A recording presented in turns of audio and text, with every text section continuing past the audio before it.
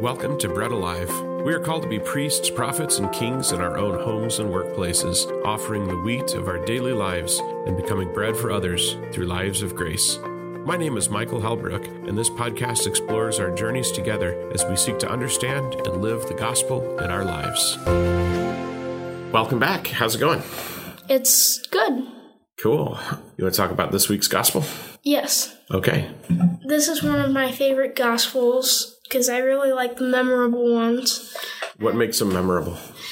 It's just there are certain ones that just make you remember things. Is it because of like images in them or something about the story? What makes it memorable to you?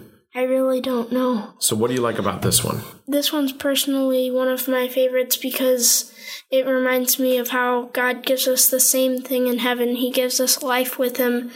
And would it be fair if God gave one person the time to just be with him more and the other person to be out with the other people, just watching that other person with God? Is there such thing as time in heaven? No. Why not? Because I think there's a reading where it talks about how one day here could be an hour in heaven. Or 1,000 years or whatever. Yeah, 1,000 years. Because God is infinite, right? Yes. So in God and in heaven, in our life after this life, there is no such thing as time. Yeah. It's forever. It is. So when I hear this gospel, it reminds me of about 4 years ago when our deacon class, there had been 7 of us and then 6 of us and then 5 of us in our first year. Some of the men kept discerning out and realizing God may not be calling them to become deacons, which is an important thing that you realize in prayer as you're going through formation for a vocation. But at the end of that year, the diocese told the 5 of us that were left that it wasn't enough to keep going with a class. So we had gone for a year and we had to wait about 6 months while they tried to find some more men to join our class. And they did find more men and we continued with our class. But when they told us that initially, a lot of us were kind of mad and sad, kind of angry a little bit that we were going to have to wait and that another class was going to have to catch up with us. And that if we were going to become deacons, that it wouldn't be in 2020, but it would be in 2021. And this gospel came to mean a lot to me then when Jesus told that parable about the landowner that had some people come to start to work at the start of the day, and he promised them a day's wages. He promised them something of value, right? And then other people came, later in the day? And the landowner promised the same day's wages. And then other people came at the very end of the day to work in the vineyard. And what did the landowner give them? The same. The same. So if you go out to work in the yard at the start of the morning, and then one of your brothers goes out at lunchtime and starts to help, and then another one of your brothers goes out at the very last minute and helps just a little bit, and I give you all the same amount of money, how does that make you feel? It would kind of make me sad, but maybe there is something else he was doing inside. That's true. Yeah. That he didn't get paid for. I love that thought, Joseph, because there's a couple things at play. Number one, you and I agreed at the start of the day how much I would pay you, right? So it was fair that I gave you that. It was fair that I gave your brother the same thing in the middle of the day. And it was fair that I agreed to give your brother the same thing at the end of the day, because that was my choice, right? And it was your choice to accept that as the payment for what you had done. I love the fact that you think about the other side of it too, which is we can't judge what our brother was doing the rest of the day. We don't know, number one.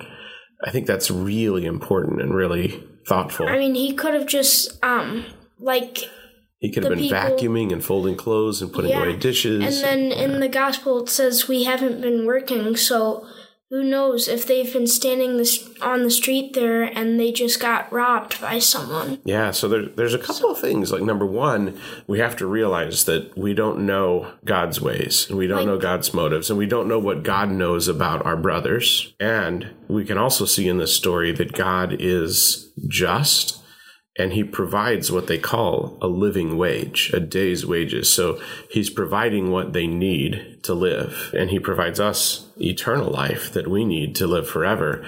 And he provides that all to us the same, whether we come to him at the start of our life, or we come back to him at the middle of our life, or we come to him at the end of our life. It's a miracle how God's works work. Like the story of Jonah and the whale, where Jonah refused to go to the certain place and got eaten by a whale and then spit out at that place. It's like God works amazingly, and his ways are far above our ways, and his thoughts are far above our thoughts. And if I come back to that story about how the 5 of us in my deacon class had to wait for other men to join our class, what's amazing about the way that God works is I cannot imagine our class without all of those guys in it now. It's exactly what the Holy Spirit needed and wanted to happen. And you got to meet them all this last weekend, right? Yes. When you came up to visit us at the villa, and you got to see what? We got to see all of you become acolytes, and I got to meet all of them. Mm-hmm. And then we ate lunch with all of them and the bishop. Mm-hmm.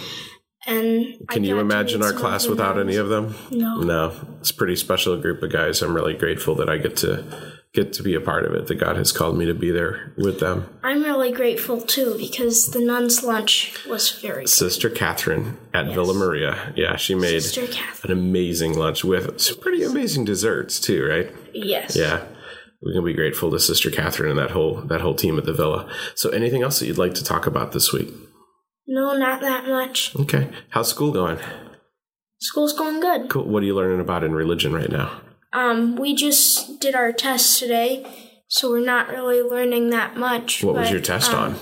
It was on the corporal works of mercy and the spiritual works of mercy and evangelization and a lot of the cool stuff. That's a lot of stuff for a test. What is your favorite work of mercy right now? I don't know. I think it would have to be caring for the sick.